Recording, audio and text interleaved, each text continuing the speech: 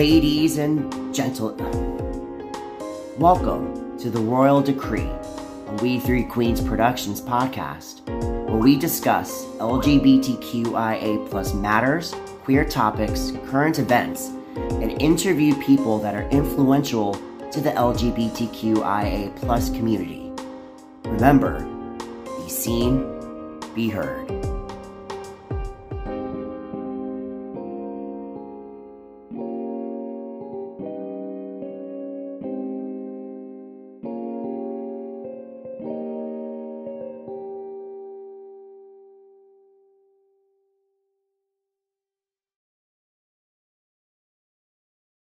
So, welcome back to the Visibility Show. I am here interviewing Finn.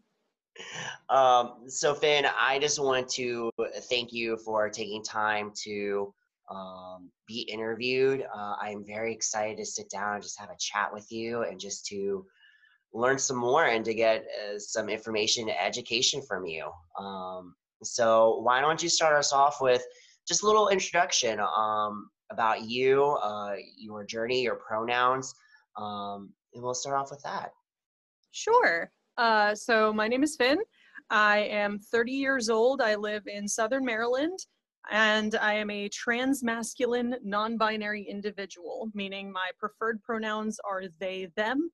And all that basically means is that my gender expression leans more on the masculine side, but I still don't associate directly with either of the two sides of the gender binary.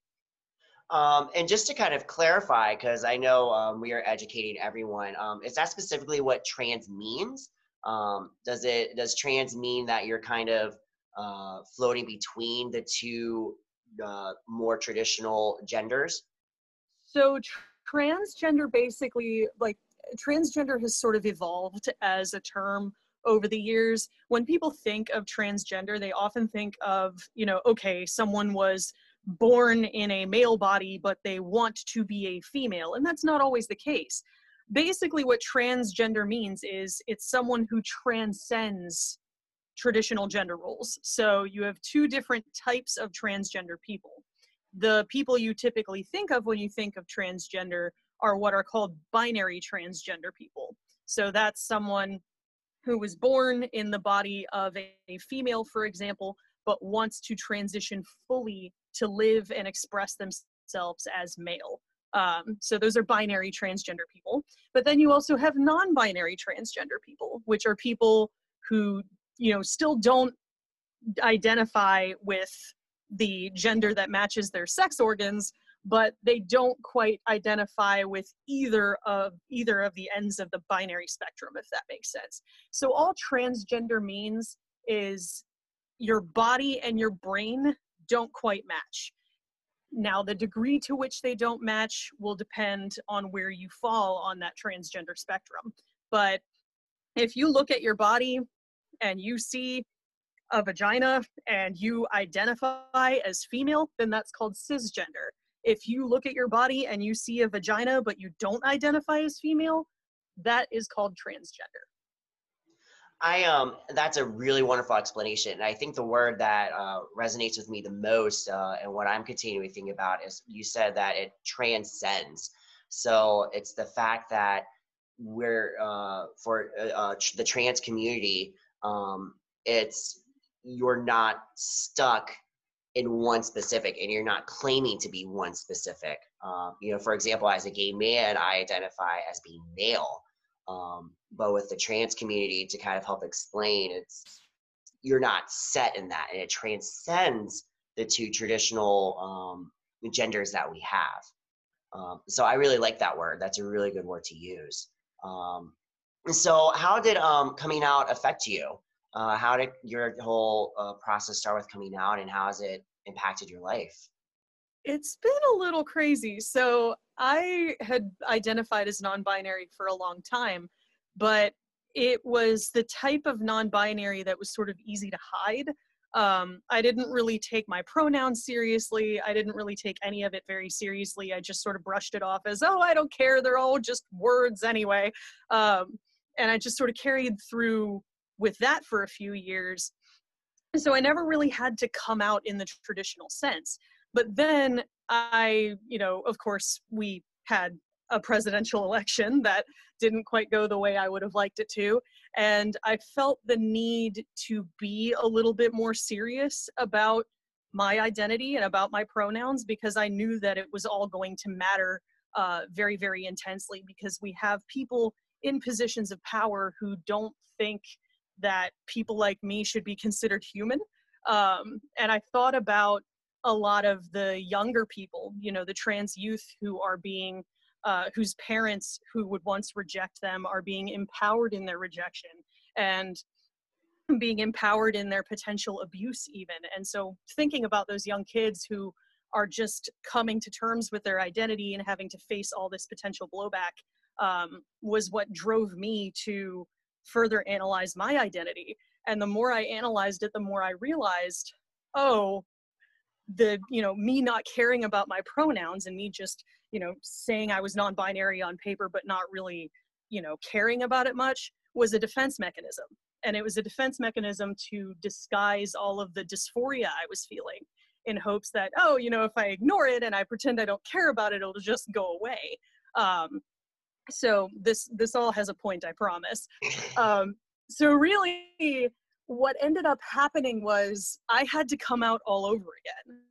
So even very, very recently, this has just been in the last couple of years, I had to come out to myself all over again. And that's really the first step, is, coming to terms with like, okay, this is more than what I thought it was going to be. And that was probably the most painful part about the whole situation for me, was coming out to myself and realizing, no, I'm not comfortable in my body. No, something isn't right. And, trying to uncover what that really was. And, I came out really for the second time when I announced my top surgery, when I announced my masculinizing top surgery on Facebook. And I was very lucky in that I encountered nothing but love and support. And, it was a beautiful thing to witness, to see so many people so open and so accepting of it and so curious about it. Because I want people to ask me questions. I want people to learn more about, us transgender folks and what we deal with and what we go through. Now, a lot of my immediate family has passed on already, so I haven't really had to come out to anyone other than my sister, and she was completely fine with it. And the only other people I really had to come out to was my spouse. And thankfully, my spouse is one of those people where all he really ever wanted was for me to be happy. And he said, if this is going to make you happy, then go for it. So I've been very, very fortunate in that regard. Not everyone is as lucky as I am to have such a supportive network around them. And that lingers in my mind a lot when I think about my coming out story as opposed to other people's. Yeah, personally, for me, I kind of have the same similar, story where, for the most part, everything was everyone was so accepting and everyone was so welcoming and loving. But that's not the general norm. That's not the general norm. And especially like you said, having leaders who are actively trying to still take away our rights that we have earned and are just their human rights. There's no question about it. We're all human. We should all have these basic human rights, but they're still trying to take that away. So my next question for you would be, what kind of things might a person who is an ally or someone who's interested and someone who wants to learn, what kinds of things should they do? What kind of things should they say to someone who's in the LGBT community and maybe specifically the trans community, just to show their support and to show that they're interested to learn more? Because I know personally from you, meeting and hanging out with you for the past couple of weeks, you've taught me so much. So what could you share with the world and with the audience on how they can approach the trans community and anyone in the LGBT community on how to be better allies? So there's a lot of things you can do to be a better ally to the trans community specifically. One of the most important things, and I cannot stress this enough, that you can do to be an ally to anyone in the LGBTQ plus rainbow, especially trans people, is vote. that is that's the biggest thing. And I've been asked, by plenty of other people, how can I be a better ally? And the best way you can be a better ally is to vote, and to vote for people who will be supportive of the trans community and who humanize the trans community. Aside from that, be present. If you've got somebody who is wanting to talk to you about their gender identity or about struggles that they're having with that, then be present and be available for that. Because a lot of the time, maybe one of your friends who's in the trans community might not have anyone to talk to share their struggles, to share their ideas, to share their excitement. I mean, for me, when I first scheduled my top surgery and it was really happening and, we were getting down to the wire, I was talking to mostly my trans friends about it because I knew they would be as excited about it as I was. But there's something so meaningful in just being present and being in the moment and saying, I'm here to listen. And when you're asking questions of someone in the trans community, just sort of, I always tell people, practice common sense, kind of ask before you ask. So, because some people, their gender identity and their whole situation with that is rooted in a lot more trauma than mine is. I dealt with dysphoria, of course, I dealt with depression, but for some people it can be a very heavy topic.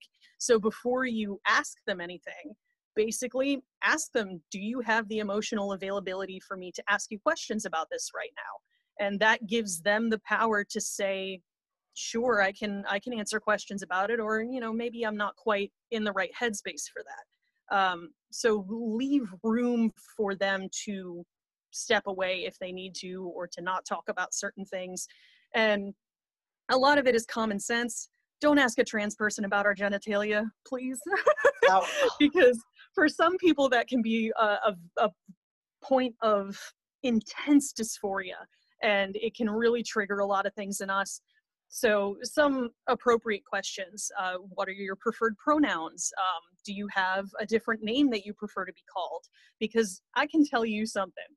Nothing gives a trans person more joy than being addressed by their chosen name.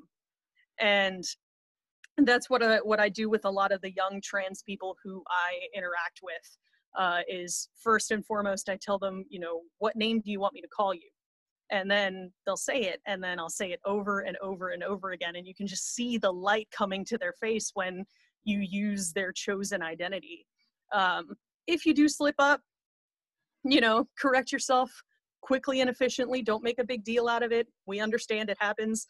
But yeah, I would say, don't get too personal with questions a lot of the time. Really focus it on what that person's goals are. Say, what name do you want me to call you? Do you prefer he, she, they? What's going on?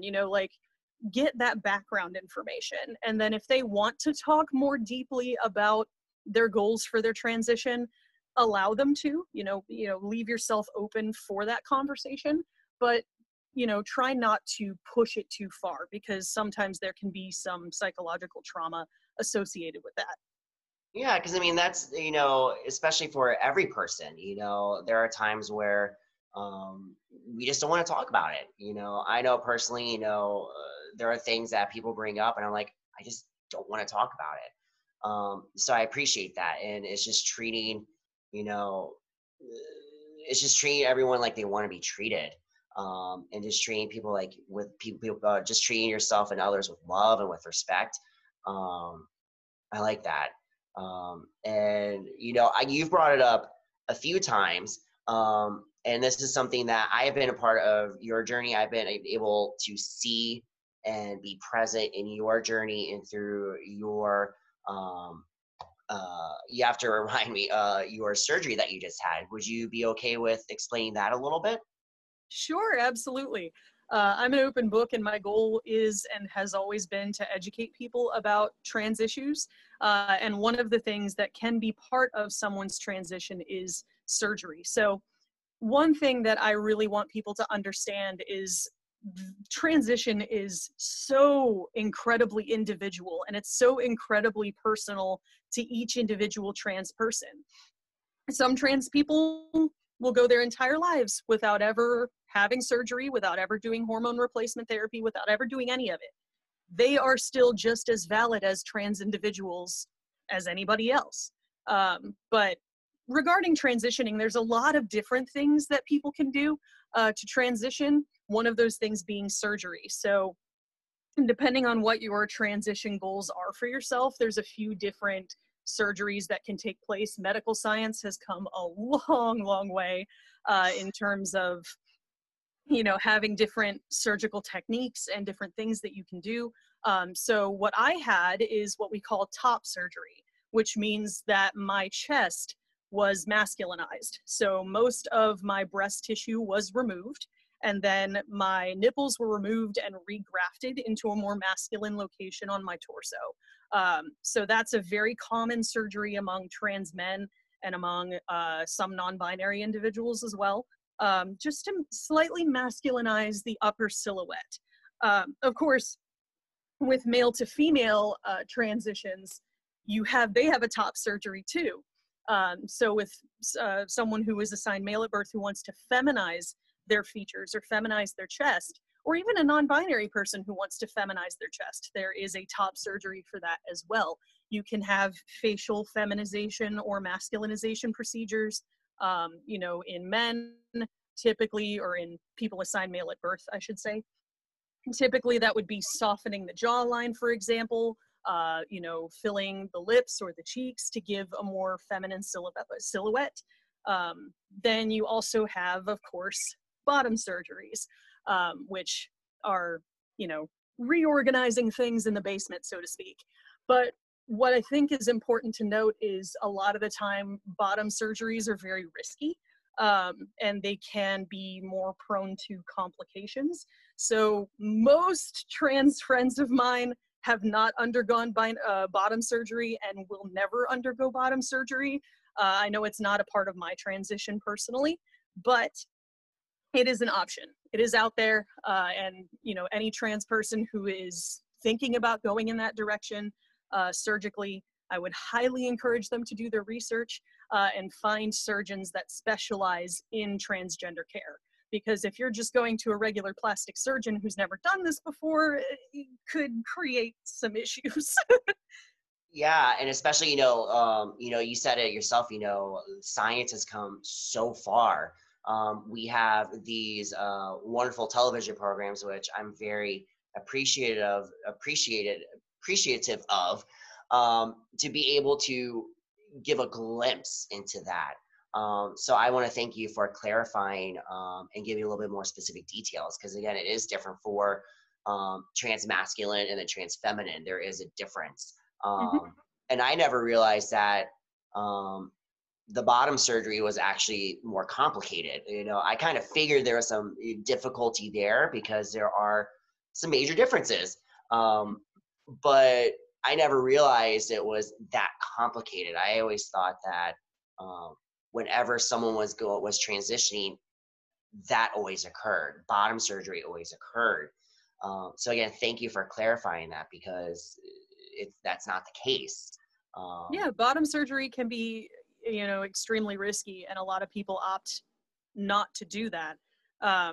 Just because, I know for a lot of the, I forget what the medical term is for it, but for the M to F bottom surgeries, you're hospitalized for 7 to 10 days, you're catheterized, there's all kinds of different complicated stuff going on when you're dealing with the plumbing. But, one of the things that kind of annoys me most about living as a trans person is, with some cis individuals, not everyone, but with some cis individuals, one of the first things out of their mouth is, so are you getting the bottom surgery? I had someone ask me that, when I first came out about my top surgery. They were like, so are you going to get a dick now? And I was like, uh, it's very individual. Transitioning is very individual. Some people get surgery but they don't go on hormone replacement therapy. Some people go on hormones and never get surgery. It's such an individual thing, and it can be a very personal and very private thing. So it's one of those things that, obviously be open to your trans person talking about their surgical future or their hormone future with you, but be okay with it if they don't want to talk about that, because really that's kind of a thing between them and their doctor. Yeah, and again, that's extremely personal. I'm trying to see, you keep reminding me of this clip that I saw, and I'm pulling out my phone so I could try to find it. And it speaks perfectly to what you just said about how uncomfortable it was. In the clip, and you might be able to know that, you might know this, or be knowledgeable of this interview. It's with Laverne Cox. Oh, I Um, love her. I love Laverne Cox. And she was, for some reason, it was, I want to say it was Katie Couric, but I don't think it was Katie Couric. But interview, let's see if this pops up. But it was so awkward to hear this interview. It's I'm so horrible at but and that's what I usually tell trans youth. Like, a lot of people want to know what coming out is like, and I say, well, you will never have more people ask you about your genitalia than when you come out as trans. yeah, and so just be prepared for cis people to ask you all kind of questions about your body. Yeah, and I just, I think about that and it just makes me cringe, because you wouldn't ask any person that. You wouldn't ask any person that, but for some reason we think it's okay to go, hey, what's going on? Yeah, things have gotten better, in modern times, thankfully. It used to be a lot worse than it is. Thankfully, now that more education is getting out there and more trans people are in the public spotlight, it's becoming a lot better. People are like, okay, maybe I shouldn't ask that person about the current status of the genitalia. Maybe that's not such a good idea. So this kind of follows up to another question that I have is, what other stereotypes, or what other moments that you get as a non-binary trans person that you just absolutely hate, and you wish these moments, if you can just share with us right now, be like, just don't do this, because it just makes me cringe, it just makes me upset, and it violates my privacy. What moments like that do you have? So talking about a trans person's genitalia is a big one. I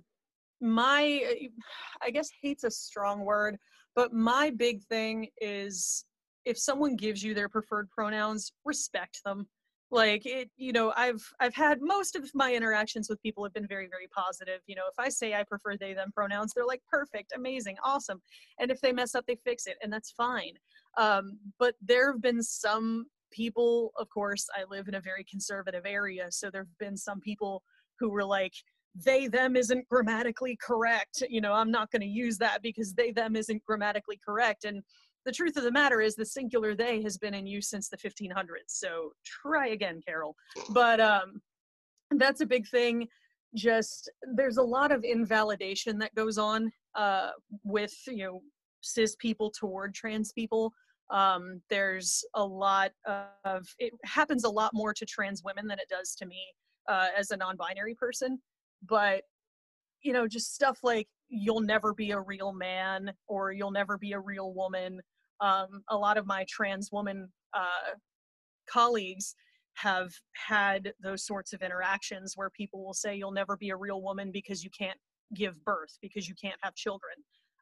Or you'll never be a real man because you don't have a penis, or you'll, like, whatever. Some of the most beautiful men I know don't have penises, but a lot of it is insensitivity, and that's part of what makes me so passionate about educating people about what it means to be a trans person. And how to better interact around trans people, because that can cause a lot of pain and it can cause a lot of generational trauma among trans folks. From a non-binary perspective, I've also the biggest thing that annoys me is people assuming that I am somehow unsure or like uncertain of my identity, or I'm just like trying to be able to dance in the middle, or when I tell people I'm non-binary, they're like, okay, but which side do you want to be? And it's like, no, that's not how it works.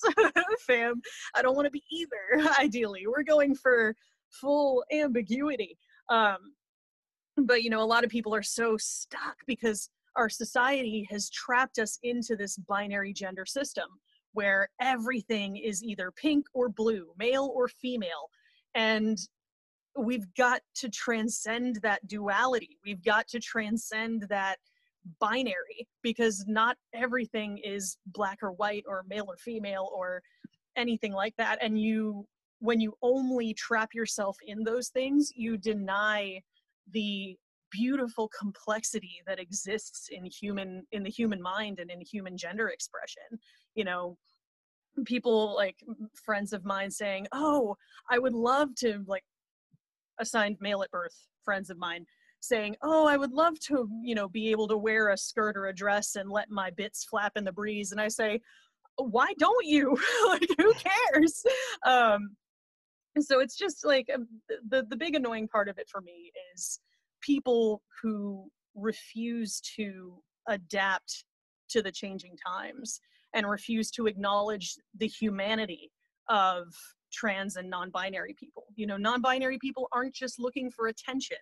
I've heard that a lot too, where it's like, oh, you're not actually a part of the trans community. You're just saying you're non-binary because you want attention, you want to feel special. And it's like, well, no, not quite.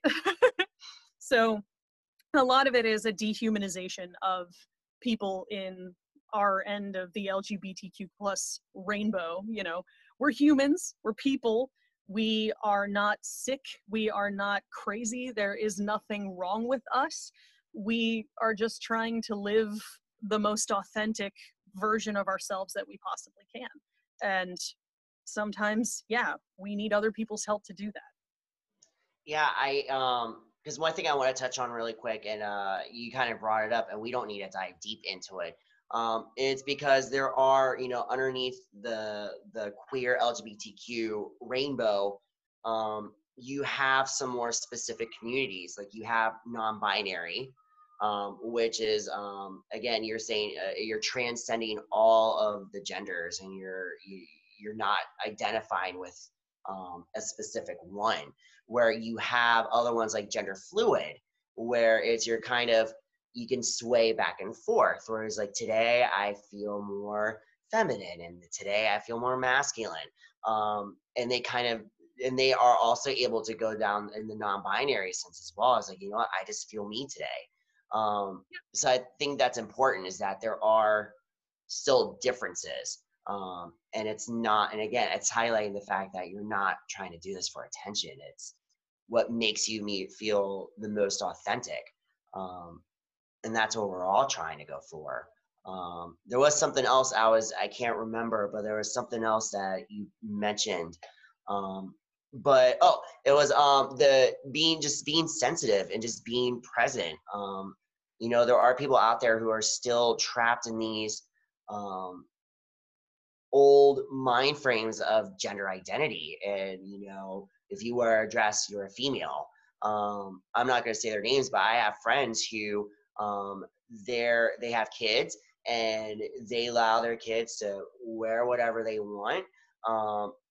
It's not specifically to say, oh, my kids are boys, but I'm trying to force them to wear dresses so they can be gay. And that's, they posted a picture and a video of their young boys. They wanted to wear dresses. There was no harm in it, but they all of a sudden just got attacked because all these people who couldn't understand, they thought they were trying to force their kids to be something. And it's like, that's not, boys can like pink, girls can like blue, girls can be bossy and girls can get shit done and men can be sensitive. Um, so I appreciate you acknowledge you just saying that, and that I think that's something that we all can learn from the trans community and non-binary community is um, just learning to love yourself. Um, this is going back to what you said earlier, especially in these times and with these leaders that we have. Um, I personally was kind of like you, where I kind of was like, I'm here, I'm queer, I'm just gonna live my life. But now, with talking to you and hanging out with you over the past couple of weeks, and with everything going on with the Black Lives Movement, with the trans movement, because there are so many Black trans women who, just for being themselves, are getting murdered. Yeah. Um, I don't know how you felt, and you can talk about that. That was when I felt the need to go, you know what? I'm happy and I live in an environment where I feel loved, but that gives me the voice and the platform to be able to share my story. And, with this whole show, it's to share everyone's story. Everyone needs a platform. What And are your that's thoughts? exactly it. I mean, it breaks my heart when when I was doing my number, which I believe we'll see later on, or maybe we've already seen. When I was putting my number together, I was doing some research about Black trans lives, and looking up some names and just seeing the hundreds and hundreds of Black trans women that have been murdered for no crime other than living authentically. And for me, as someone who is both white and in a secure, emotionally supportive environment, it's more important than ever for me to be incredibly vocal about my identity as a trans person, because I have the privilege of safety. And not many people can say that. There are some people out there, even on TikTok where I create content, there are people who can't come out, who it's not safe to come out. And really, I mean, there are some moments where any LGBTQ plus person doesn't feel safe coming out, but especially when you're trans, there's still a lot of hostility toward trans people, because people aren't ready to break out of that safe little bubble of pink and blue and male and female, and that safe little binary bubble where everything is predictable and wonderful, and all you have to do is look at someone's crotch to be able to tell who they are. And people don't want, I think, people don't want change, especially in the older generations. People don't want to be confronted with the idea that you may have to work a little harder to get to know someone, instead of for just looking at what they're wearing and immediately being able to, pass judgment on who they are or learn about who they are.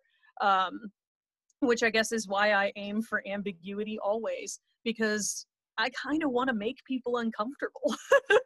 Not, my trans siblings, obviously, but I want to be that person that makes these transphobic people uncomfortable, that makes these transphobic people question everything that's been going on.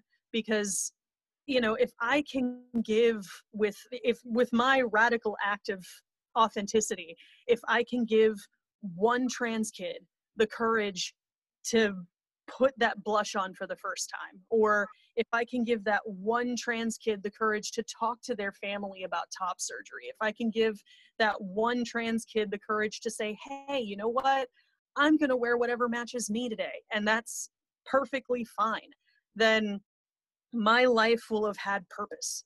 And if I can, if with the education and the volume at which I talk about these subjects, I can dispel the fears that people have for trans people and trans issues, and I can bring, even a handful of those people out of the transphobic proverbial closet and bring them into a place of support and help and tolerance. And if I can prevent even one trans person from being murdered for who they are, then that gives my life meaning. And I'm willing to shout as loudly as possible from as many rooftops as I can climb to make that happen. Well, I will be right there with you shouting from those rooftops because I think it's now more than ever, and it's always been an issue, is we just need to allow everyone in our community to be seen and to be heard. So I'm going to ask you, it's kind of like a double up question. So the first part of the question is, what can people do to make you feel seen as a trans person, as a non-binary person? And then you kind of answered it before, but I want to go circle back to why? Why should we be interested in these issues? So in terms of allowing trans people to feel seen, pronouns are a big part of that. People act like pronouns aren't a big deal, and for some people they aren't a big deal, but for many, many members of the trans community, they are. So the best thing you can do to make someone feel seen, if a trans person has given you a name to call them by, if they have given you pronouns to call them by because you've asked for them, like the wonderful ally you are, when you get those things, use them. Use them as often as humanly possible. Because I remember the first time that my spouse, who has known me long, long before my transition ever really came into frame, I remember the first time he used gender neutral pronouns with me. And I remember the first time he called me by my preferred name, and just the rush of love and support and validation that comes with that, because that's what a lot of trans people are looking for. They're looking for validation. They're looking for other people to look at them and say, yes, I see you. You are who you say you are. You are valid. You are worthy. And it's the simplest things that can really change the game for somebody like that. Telling a trans man that they look handsome as fuck that day. Like, it's the little things. I'm sorry, that just got to me because, it's those, wow. It's those little things that we usually take for granted. Mm-hmm. That's powerful. It's just, and that's a wonderful way to, oh, wow, that is really touched me. I'm sorry, I totally interrupted you, but that's powerful. That's powerful stuff. It can mean everything. It can mean everything to a trans person. I remember there was a friend of mine who was having a bit of a dysphoric episode. They were having a bit of a crisis because they had just spoken to one of their family members who was very, very heavily transphobic. And I just took their face in my hands and I said their chosen name over and over and over again. And that is enough sometimes to bring someone back from the brink, because for many of us trans people, our transition, our transformation, the use of our pronouns, the use of our chosen name, the surgeries or the hormones or anything that we do to live more authentically as ourselves, these are life-saving. When you think about the high rate of suicide among trans people, because either they don't feel safe coming out, or they don't, they've got all of this awful dysphoria in their heads that they're living with every day. And I tell my friends all the time when they ask me, what does dysphoria feel like? It feels like wearing an extremely ill-fitting pair of shoes, except you can't take them off. So that would suck. It's every time you look in the mirror feeling that wrongness, feeling that like that ill-fitting pain, and it's just nagging and constant, and for some people the pain becomes too much. And even as I'm recovering from this top surgery, all I can think about is all of the other people I know for whom surgery is an eventual goal, but who can't quite get there yet for one reason or another. Maybe it's a monetary thing. A lot of insurance companies still don't cover gender affirmation procedures. Maybe it's like a familial acceptance thing, whatever reason. There's many people in my life who want to get top surgery and who can't for one reason or another. So it's like, yes, I feel all of this beautiful gender euphoria from this procedure, but then at the same time, there's still that little tinge of guilt of like, there's still so many people that don't have this yet. And I remember when I first started feeling trans euphoria after we call it gender euphoria, where you're feeling more yourself and you just have this beautiful, almost high from being able to be more authentically you. And it's the same thing that happens when someone uses our chosen pronouns or when someone uses our chosen name. That's gender euphoria, that smile that comes across your trans person's face. And when I started feeling that, I had a little moment last night where I was looking down at myself and just smiling. And I was just like, I want to give every trans person that I know this same feeling all the time, because I know how heavy and how painful dysphoria can be. And I just want to fix it for everybody.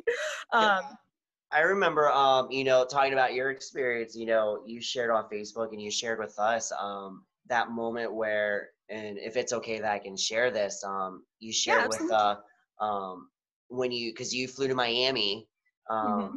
you went to Miami, and they kept referencing you as she, her.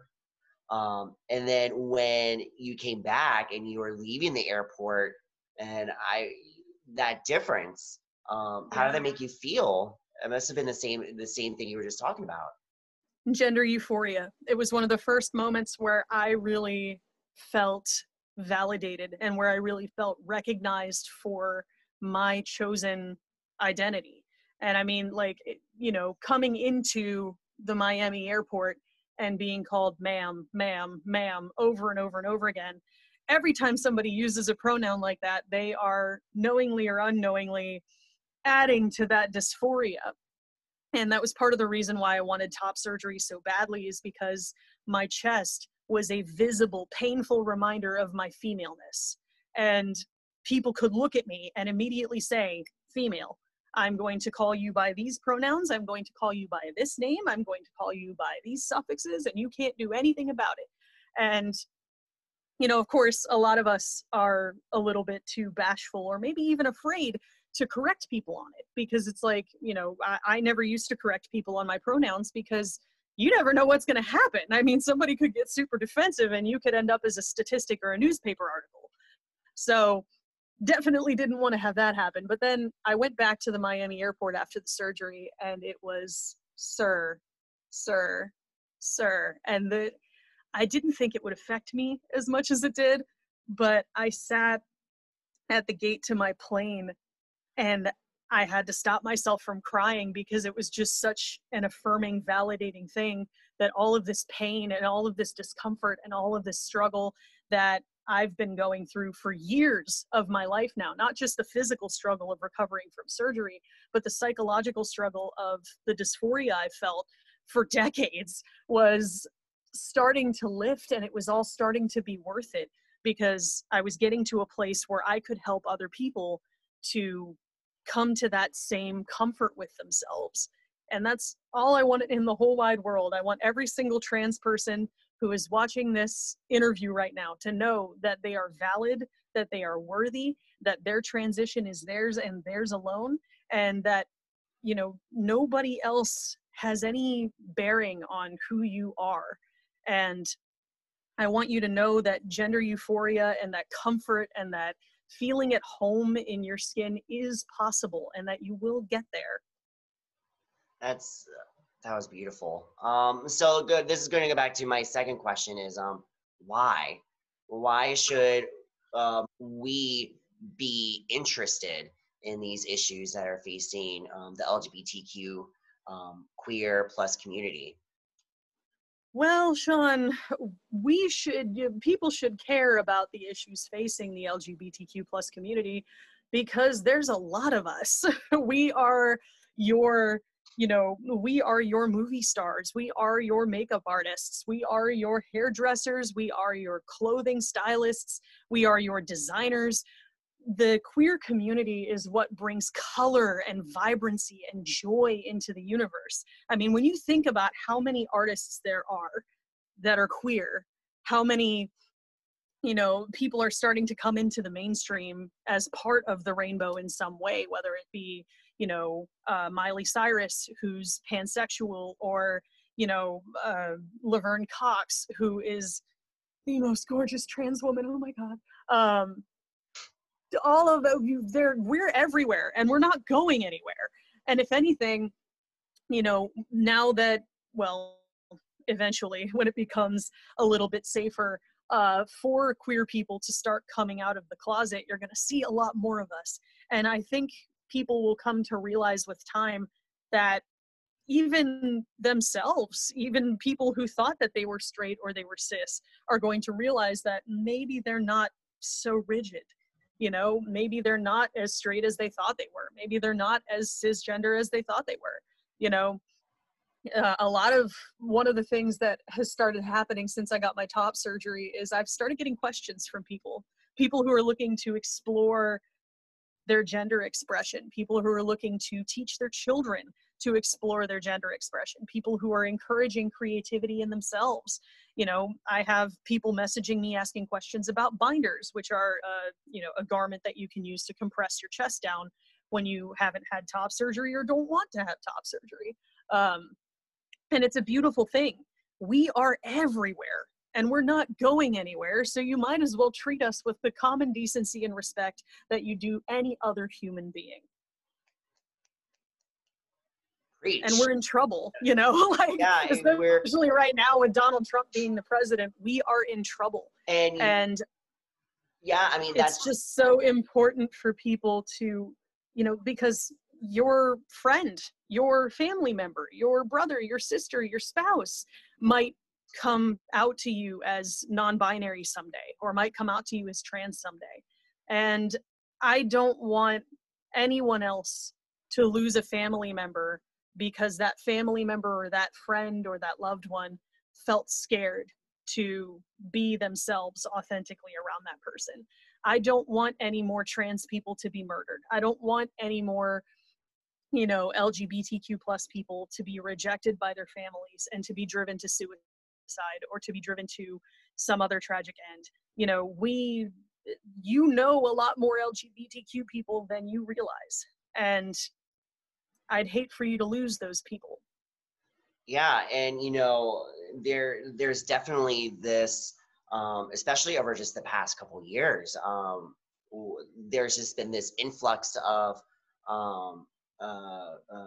pop culture where we're seeing more people being represented and more of the LGBTQ plus community, more of the Black people of color, the majority of the world. We're seeing more representation, and I think that matters.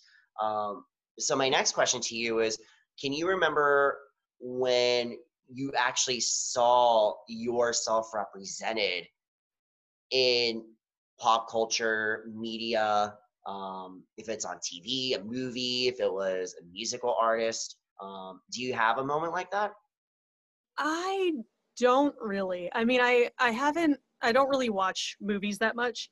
And I don't really watch fiction television that much. So admittedly, I don't have a big frame of reference to pull from. And, you know, non-binary people have sort of been in the wings of the universe for a long time. I do remember seeing a, you know, a non-binary person or a drag king in the mainstream for the first time. And it was very validating. Even seeing trans women in, you know, out in the universe and out in the mainstream, like Laverne Cox, seeing those trans women out there being successful in their fields, being respected in their fields, and just living out loud is such a beautiful, validating thing, because it's like, yeah, you know, I want these trans kids to be able to see themselves up on a movie screen, or see themselves on TikTok, or see themselves, you know, doing whatever thing they want to do. And that, you know, that kind of visibility matters because it makes you feel not so otherized. You know, for a long time, you know, when you're trans, you will feel alienated, you will feel other, you will feel kind of like the odd one out. And, you know, that kind of visibility, having high profile figures of any gender identity or expression is huge. It goes a long way toward validating those younger people. Yeah, and you know, I remember, you know, and I think that goes kind of beyond, you know, specifically the trans community. You know, I remember, when my experiences, I remember when Ellen came out on her show. Um, but I know personally for me, it was when Will and Grace Oh, pop, Will and Grace, and that's why it's forever one of my favorite TV shows. Because that was really the first time that I was able to see myself in a context where I didn't feel so alone. Um, and you said it perfectly. It's the visibility, is to be able to see yourself and to be able to see, you know what, if Laverne Cox, if all these stars who are just like me, if they could be on the TV screen, if they can make a pop album, if a pansexual like Miley Cyrus can still have a successful music career, it's very validating and it allows us to be visible. And I love the fact that um, I've seen some wonderful things specifically on the trans community that I would share with anyone who's watching. I would 100% finish watching the show, schedule time to watch Disclosure is on Netflix. That was so eye-opening.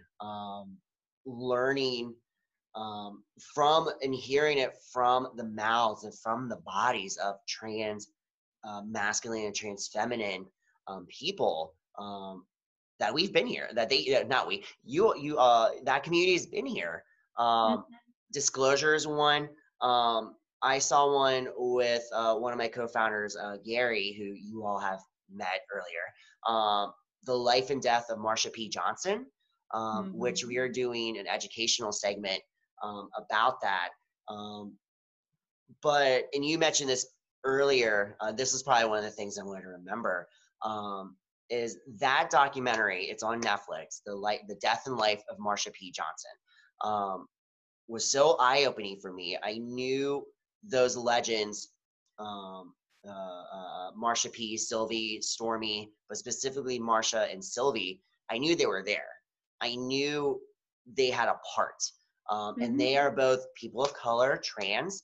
And I remember that moment in the death and life of Marsha P. Johnson, where Sylvie got on stage at it was a pride rally a little further on after Stonewall, and they had pushed all the drag queens to the back.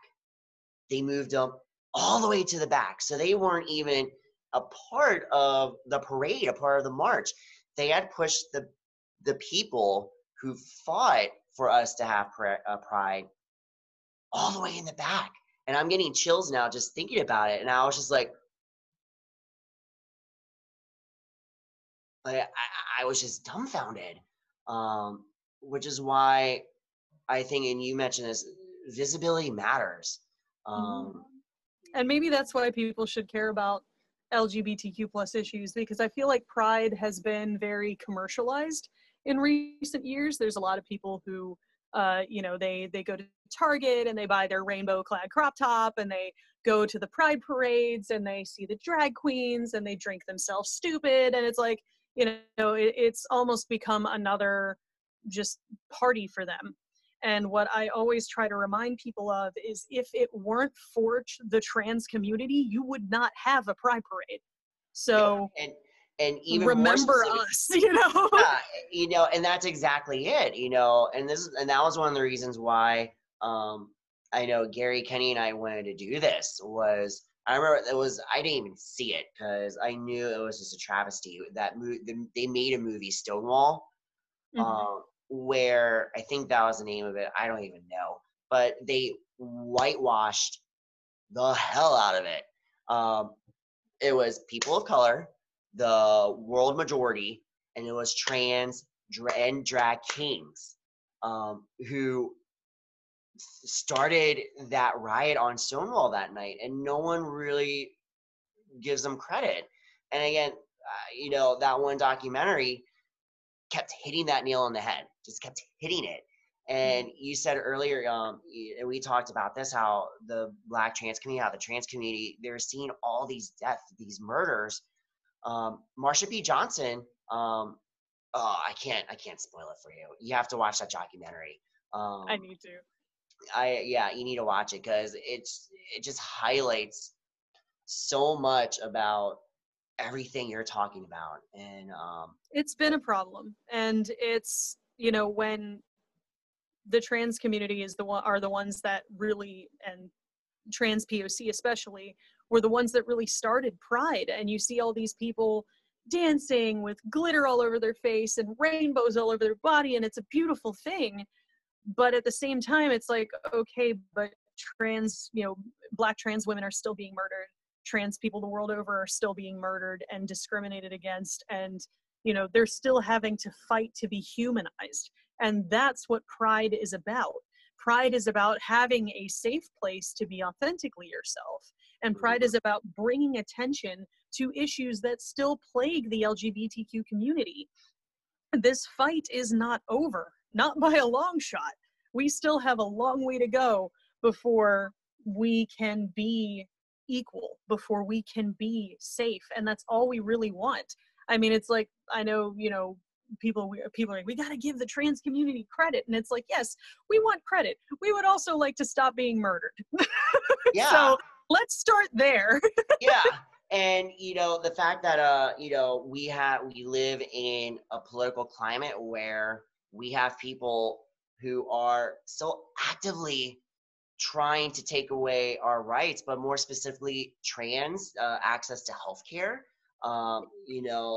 the LGBT community for adoption, for education, for discrimination in the workplace. There's just so much that we still have to fight for, and we still have to, um, you know, be active about and support each other. Because I know when I was first meeting with all of you and all the other performers and talking to you all about being a part of this, um, one of the things that still resonates with me and why I'm so proud of We Three Queens in this show, and all of you. I spoke to 6 of you that day. You were and there all of you said that your communities and everyone that you kind of, and I'm paraphrasing, I'm not quoting anyone, but pretty much you all said that in your world people think of being gay as being white and being male, and that's only just like it's this much of the rainbow. It's not even a full color. Barely And scraping the surface. yeah, there are so many beautiful, authentic individuals who deserve to live a beautiful life, a life without fear, a life without hate, a life without the anxiety of walking down the street going, "Am I going to get murdered?"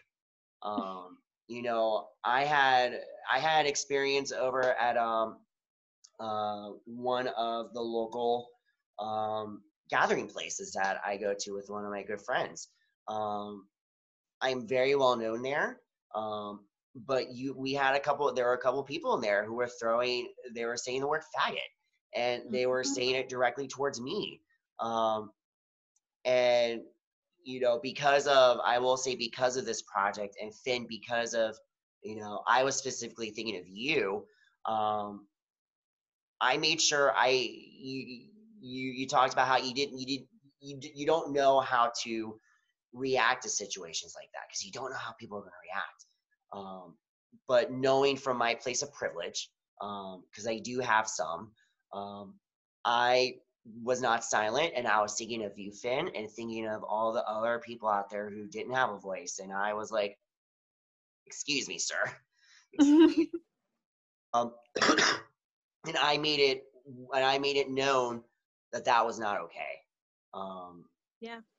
And I mean, So that's a way that you can be a good ally too. I mean, obviously don't put your trans fam at risk, but, just being present and being there for them, even whether that means confronting people or whether that means just taking them to a place where they can feel a little bit safer.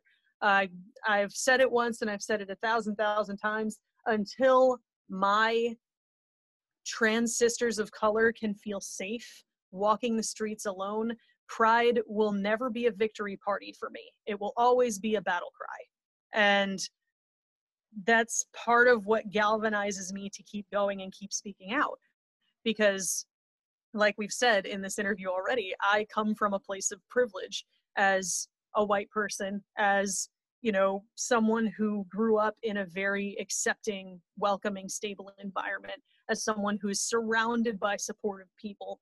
Not everyone has what I have. And when you have that ability to be able to protect someone who has less than you, or to be able to supply someone and fill someone who has less than you, why wouldn't you? I mean, it just makes sense to me. So I have a lot of validation from the people in my life. And so if I can validate other people around me who maybe don't have that, it's something that's very, very easy to do. And it's something that's very easy for straight cis people to do too. And it's those little steps, it's those little things, you know, walking your trans friend to their car at the end of the night, you know, addressing, you know, correcting someone when they misgender your trans friend. You know, it doesn't necessarily, like, just taking that emotional burden off of the trans person. And, you know, it doesn't have to be a big thing. You know, if somebody says, oh, hey, you know, I feel like I've met her before. It's like, oh yeah, I introduced them to you last week. So it's just like something simple like that. It doesn't have to be like, hey now, it's them. Like, no, you can be very simple about it. Now, obviously, if someone's doing it maliciously, then go hard in the paint, do what you gotta do. But safety first, always, whether you are a trans person or you are an ally. You know, I would love to live in a moment where trans people can live their authentic selves safely and openly. But the fact of the matter is, that's not always the case. So if I can take the baby steps to help validate that person in the sphere that they're in with me, then maybe that'll make the moments where they have to be dead named because it's not safe to come out, or they have to be misgendered because it's not safe to come out, that little bit easier to bear. So that's a great segue to, I think it might be one of my last questions is, where do you see, or where would you like to see the LGBTQ plus community in the future, like 5 years from now? What changes do you hope would have happened? What yeah, I think that's kind of it. Yeah, what changes do you hope to see happen over the next couple of years? Oh, you know, more than just acceptance, because a lot of people, I think, for a long time were settling for acceptance. And I would love to see more than just acceptance. I would love to see embracing. I would love to see people embracing their trans siblings and their non-binary siblings. I would love to see, you know, insurance companies covering portions of gender affirmation treatments, whether it be surgeries, hormone therapies, that kind of thing, because that's still a thing that doesn't happen in some cases. Or if it does happen, there's all kind of hoops you have to jump through in order for it to happen. You know, people recognizing the complexity of transition and the individuality of transition, you know, recognizing that a trans woman who doesn't have bottom surgery ever is still a trans woman. You know, trans women are women, trans men are men, non-binary people are valid. And, you know, really the ultimate goal for me is for trans people to be treated just like everybody else. We don't want any special treatment. We just want to be able to live comfortably in our skin, to be authentically ourselves, and to be respected and valued as members of the global community. That's what I hope. Anyway, what Yeah. is actually going to happen is going to largely depend on elections. So vote, motherfuckers! You know, I think, yeah, I agree.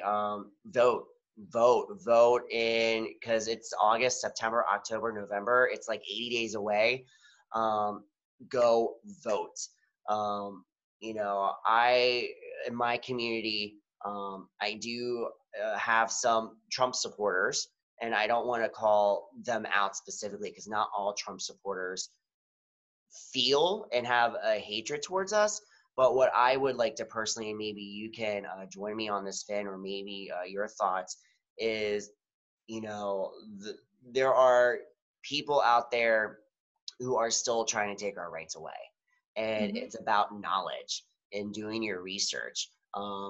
You know, the fact that you are trans, the fact that you are non-binary, the fact that you are a world of the majority of the world, the fact that you are gay or a lesbian shouldn't be a part of politics. You know, it's human. We're all Yeah. human. And the fact that there are people making that a political issue is the issue. Yeah, it is. And I mean, for Trump supporters, I understand that there are some people who have voted for Trump and who don't hate LGBTQ plus people, but the fact remains, you know, the fact that your candidate hates LGBTQ plus people wasn't a deal breaker for you. And so for me, I almost stopped being nice about that kind of stuff because at this point, the current president has shown us his entire ass. He's shown us exactly who he is and exactly how he feels about this particular rainbow of people. And so for me anymore, anybody who is willingly still voting for Trump is committing an act of violence against the trans community because this is a man who doesn't want our humanity to be legally recognized, and he said as much. So I really encourage people to think when they're voting and to think about their trans siblings and to think about their queer family and to think about all of the people in their lives and all of the beautiful things in their lives that happened as a result of queer people and of people of color and of so many others. And I'm not going to tell anyone who to vote for. It's not my place. But I encourage people to vote like their lives depended on it because for some of us, it does. Does. Um, and you know, it's funny, it's interesting what you said before we got on that little bit of a conversation is, and I would love for you to repeat it, is how the trans community, you all just everyone, and it's everyone. You just want to be seen. You just want to be validated. Um, can you? That's I all would. we want. I would love for you just to repeat that again. All the trans community is asking for is humanity. That's it. We just want to be recognized and validated and seen as the human beings that we are. Simple as that. Finn, I want to thank you very much for meeting with me and for giving your time for me to interview you and ask these questions. Um, just like you, I hope um, this interview, if it's your interview, if it's with another interview, we can help um, shed some light on trans issues and on LGBTQ issues. But Definitely. like, I would like to give you a last moment to say any last thoughts that you have. Well, this is a beautiful thing that we're all doing, I think, and I feel honored to have been given the space to speak. But I think more than anything, like I've said in this interview already numerous times, it's important to get the message out there that if you are or think you might be a member of the trans community, if no matter where in that adventure of discovery you are, whether you're first starting to kind of question all of those gender norms that were pushed on you from birth, or whether you are fully and completely in the midst of your transition process, you are human, you are seen, you are valued, and we're happy you're here. At least I am.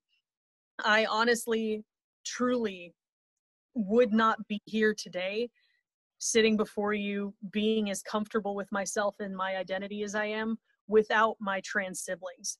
And they are the real MVPs. We go through a lot and it can be extremely difficult to live your life as a trans person, but it is so worth it to get to the point where you feel at home in your body. And you deserve that. Every single one of you deserves that. Thank you so much, Finn. It was a pleasure chatting with you. Thank you very much. Thanks for having me.